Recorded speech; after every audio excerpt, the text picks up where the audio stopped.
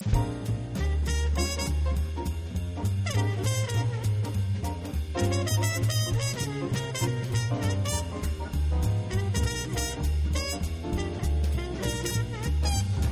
no longer enough to learn by doing the job. For supply chain professionals today, formal training is a must. Hi, everybody. I'm Bob Bowman, Managing Editor of Supply Chain Brain, and this is the Supply Chain Brain podcast.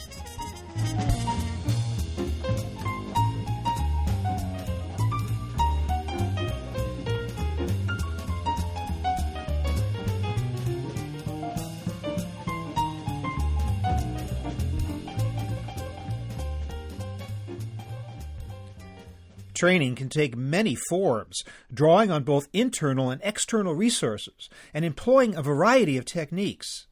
What's consistent is the importance of the exercise at a time when supply chain is becoming a critical component of corporate profitability. The skills required of a supply chain professional today are broader and deeper than ever before. An individual might end up performing multiple supply chain-related tasks over a career instead of being stuck in just one area. And the job can only get more complex. Today I'm speaking with Jim Barnes, Managing Director for ISM Services at the Institute for Supply Management.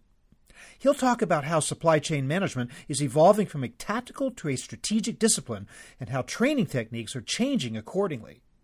We'll touch on issues such as training boot camps, continuing education, virtual learning, mentoring, and the value of professional certifications. And we'll get a sense of what kinds of training work best. So here is my conversation with Jim Barnes.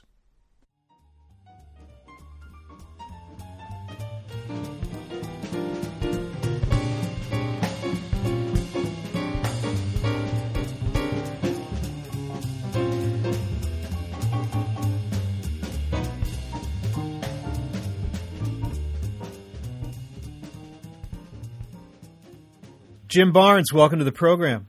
Thank you very much. You know, Jim, in the old way, if somebody wanted to enter the business world for a job in supply chain or any way else, they may or may not go to college and get some kind of a degree, and then they get the job, and then from then on, it's learn by doing. It's on-the-job training, and that was all it was required. I mean, what's wrong with that way of training an employee in today's environment of supply chain? I think you're absolutely right, and supply chain in particular. It was one of those careers that was less professionalized, I would say, than some others that are out there, and the professionalization of supply management jobs, whether it's supply chain or procurement, has been on the upswing for a while now. And the real reason being that supply chain has become much more of a critical component of making a profit than it was in the past. And so having more than just tacit knowledge of on-the-job training is required in order to execute well. In fact, unlike in the past, a person entering the world of supply chain or a job like that these days might actually be doing it on purpose, where it seems like in the past, most people who ended up in supply chain jobs didn't start that way or had no awareness of even the existence of supply chain as a profession. Is that your impression as well? Yeah, you can see that for sure, Bob, in the programs that are out there now. 15, 20 years ago, there might have been a couple of supply chain programs at Arizona State University and Michigan State University, and now you've got many, many more that are out there. You have young professionals pursuing supply chain degrees, both bachelor's and master's degrees, where that was almost unheard of not too long ago. And so you wind up with attendees in training, such as the training we do, that are younger, that actually have a lot more of an educational background in the subject matter that we're talking about, and frankly grasp it more quickly and expect more of an impact that they're going to make in their jobs than would have been the case 20, 30 years ago. On top of which, the skills that are needed of a supply chain professional, both at entry level and beyond, are quite different from what they used to be. What do we require in a supply chain professional today that we might not have asked for in the past? That's very true. The generalization is that the roles that people are playing in supply chain are less tactical and more strategic. That's the general comment that could be made around it.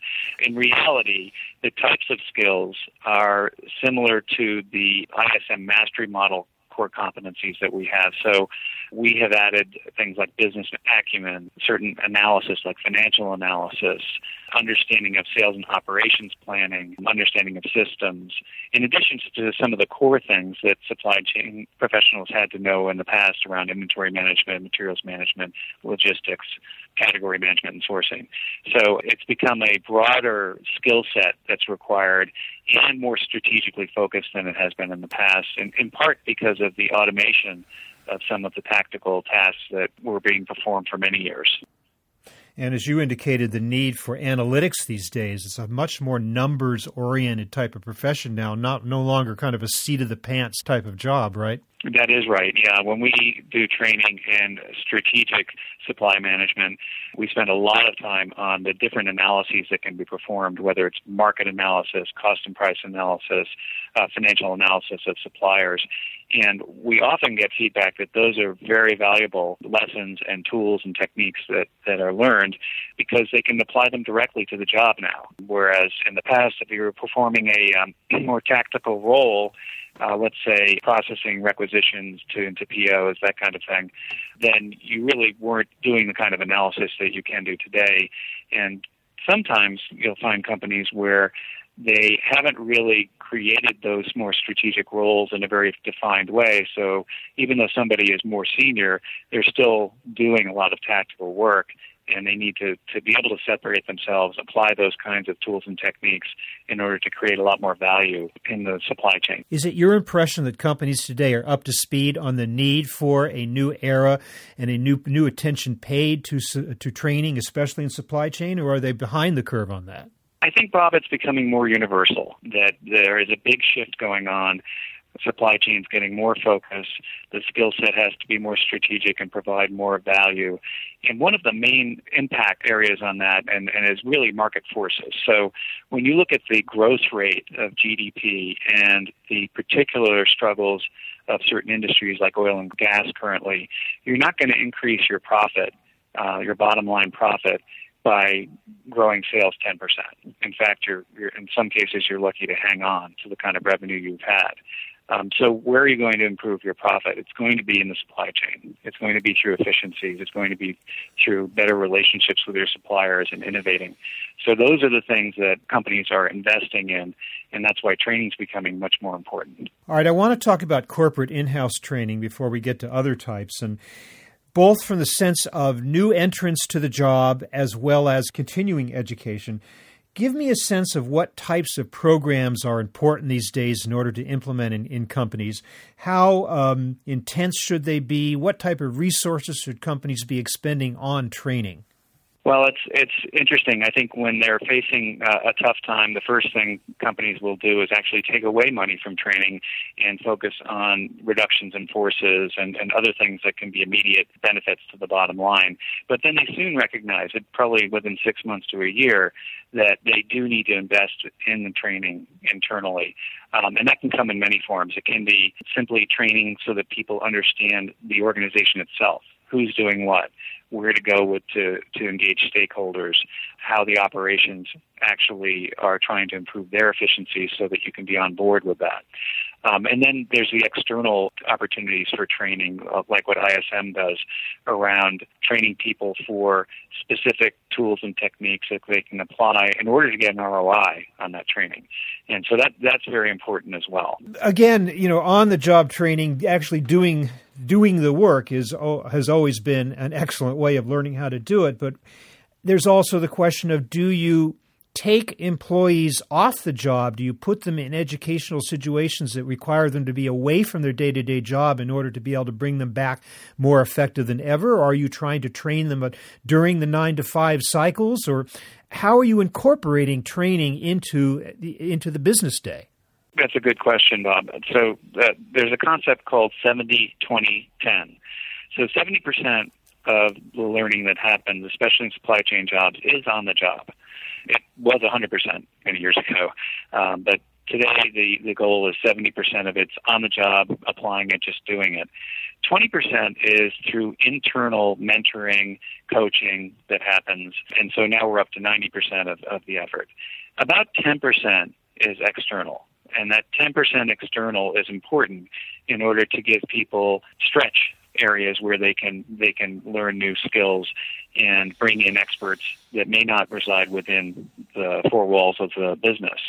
So 70% is on the job, 20% is through coaching, mentoring, managing, and 10% should be more of that expertise-driven external environment, and that can happen in many different modes.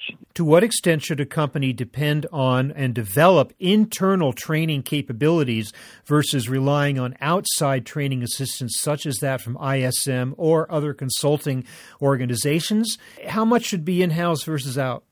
We have to have some in-house capabilities. A lot of it depends upon the size of the company. So we work with companies that are sort of mid-sized, so the $500 million to maybe $1.5 billion. And those companies may not have the scale to have internal resources. And so when we're teaching them to fish, as it is, rather than fishing for them in workshops, that's an effective way to help get change to happen to upskill people. We're talking about multi-billion-dollar companies that are global, they have their own capabilities for sure, and they should have their own capabilities. And often they have supply chain academies that have playbooks and the right way to do things, if you will. We do get involved helping them as well, but it is more on a spot basis or helping them with the overall roadmaps. They have their internal capabilities. If we're doing training, often it turns into train the trainer type of work for us, and they can then go on their own and do their own training internally. Mentoring has always been a very important part of training within organizations, although not necessarily in a formal kind of structural way. Is there a way to formalize mentoring in addition to the more obvious type of training exercises?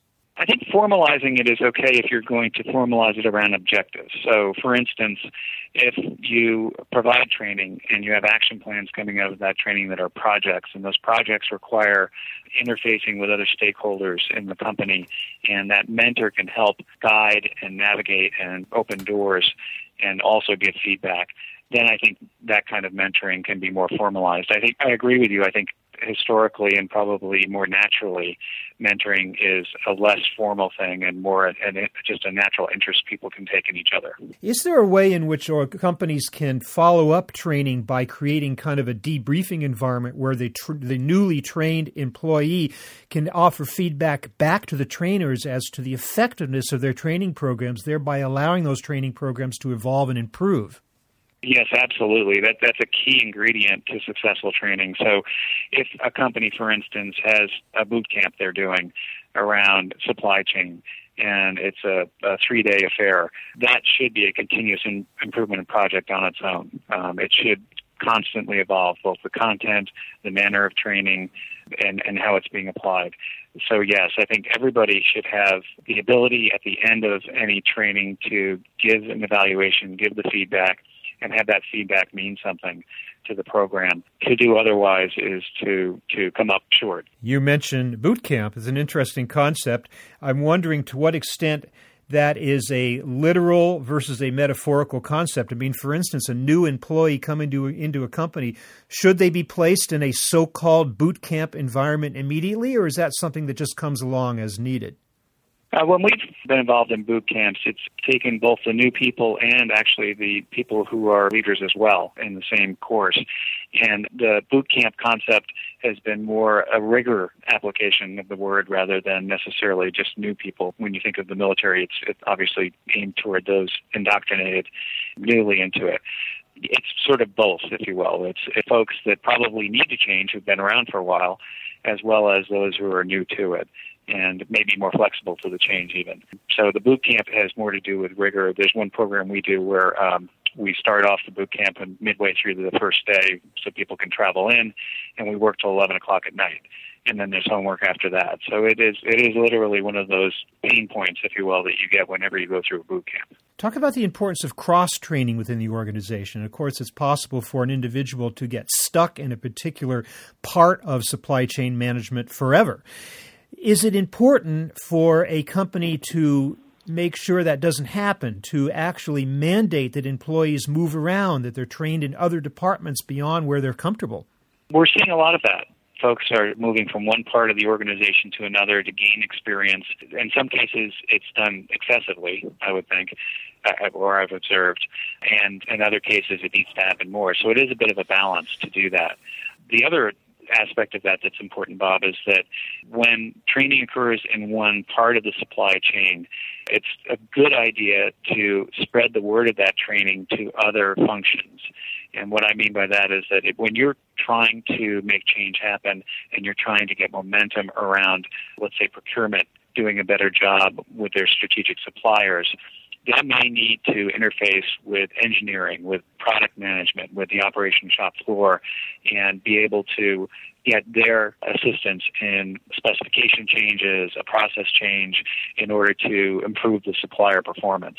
And so it's really important to have at least a taste of that training or the meaningfulness of that training communicated to other functions as well. At least to give each function an understanding of where other functions are coming from so that they know that they're not just thinking in their own minds about what they need in order to improve the organization. They actually understand what's required of other functions or other so-called silos, right? That's exactly true, Bob. And one of the exercises that is often performed is a RACI, so a responsible, accountable, consult, inform exercise. It's a diagram of who's responsible for different situations that come up and who's accountable for it and who needs to be informed or consulted. And that's often a very interesting part of a training we do in terms of the arguments that can come about who's really responsible for something. And it points out how important it is to heighten the communication and to recognize the person or the role that's truly accountable for something to get done. In the area of continuing education, how important is it and what do companies need to do in order to make sure that veteran employees are being continually trained in either new skills or being able to handle new concepts and requirements that develop as supply chains mature? That's very important in supply chain because the supply chain needs have been changing constantly in particular, the past 15, 20 years and accelerating. The strategic nature of it, the ability to work with others within the company, within the enterprise, and get things done requires certain skills that may not have been required when someone started 20 years ago in supply chain. So it is critical that the folks who've been around for a while also go through the training. And the other aspect of that, too, is that if you have more experienced people in the training with younger, newer people, they can mentor them, they can tell the war stories, they can actually contribute a lot to a workshop as well as learn. What about professional certifications such as those maintained by ISM? I'm thinking specifically of the Certified Professional in Supply Management, CPSM, Certified Professional in Supplier Diversity, CPSD. What are these certifications and what is the value of acquiring them? The value is to the individual actually is very tangible because we do a salary survey every year and the people with their CPSMs and CPSDs have about a 9% higher salary than those without it. So it does pay off, literally. But the continual learning that you mentioned earlier, the education that is sort of lifelong, people who get their CPSM, people who have their CPSD are more committed to that, in part because they've got to get continuing education hours, CEHs, in order to keep their certification. So it's a push-pull kind of thing, where they're definitely they have more of an aim toward lifelong learning, and it's reinforced by the fact that they have to get it in order to keep the certification. The certification itself is an exam, or there are 3 exams for the CPSM and additional exams for the CPSD. And proving that you can pass those exams and apply the knowledge is something that's recognized more and more by companies and being supported more and more by companies, especially those companies that are corporate program members of ISM. More and more training programs these days are being delivered through the internet, through video, through virtual environments. What are the pluses and minuses of that training media?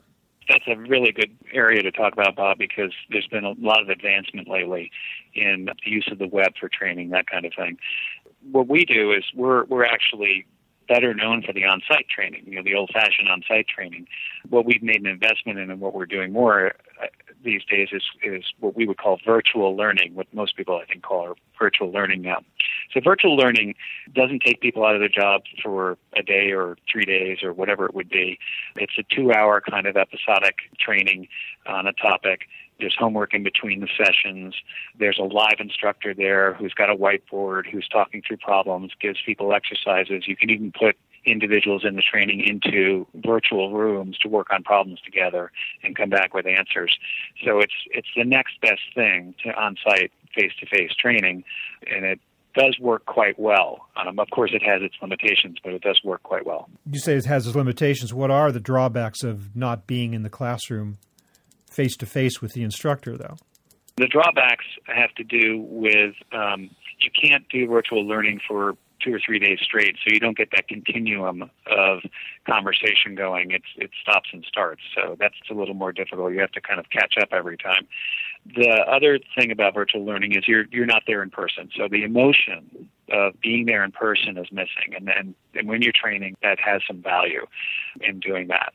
The other thing is you can run into technical difficulties. You can have the video or the audio fail or have difficulties, or people are using different equipment that are coming into the web session, and it may be on their side that it's failing. So it isn't a perfect world for sure, but when you're getting it right and you can hear them and see them and it's working well, it is a lot better than individual e-learning online courses that are their value is really being asynchronous, and it's the next best thing to being on site. So we said that there are so many qualities today that a supply chain professional must possess. What, in your opinion, are the biggest skill gaps you see out there right now?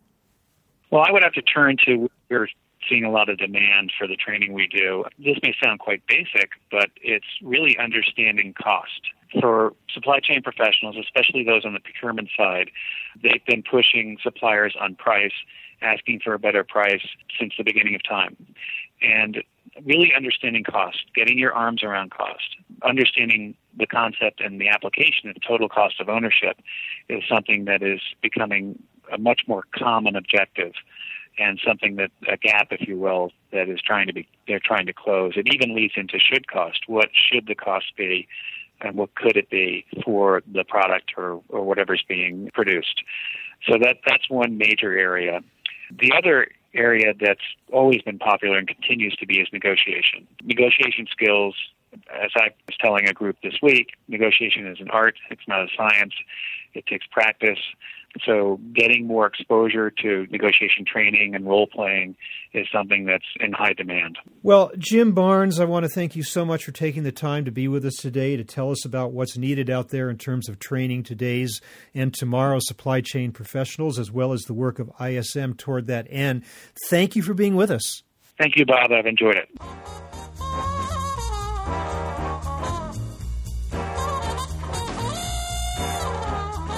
That was my conversation with Jim Barnes of the Institute for Supply Management, talking about the evolution of supply chain training.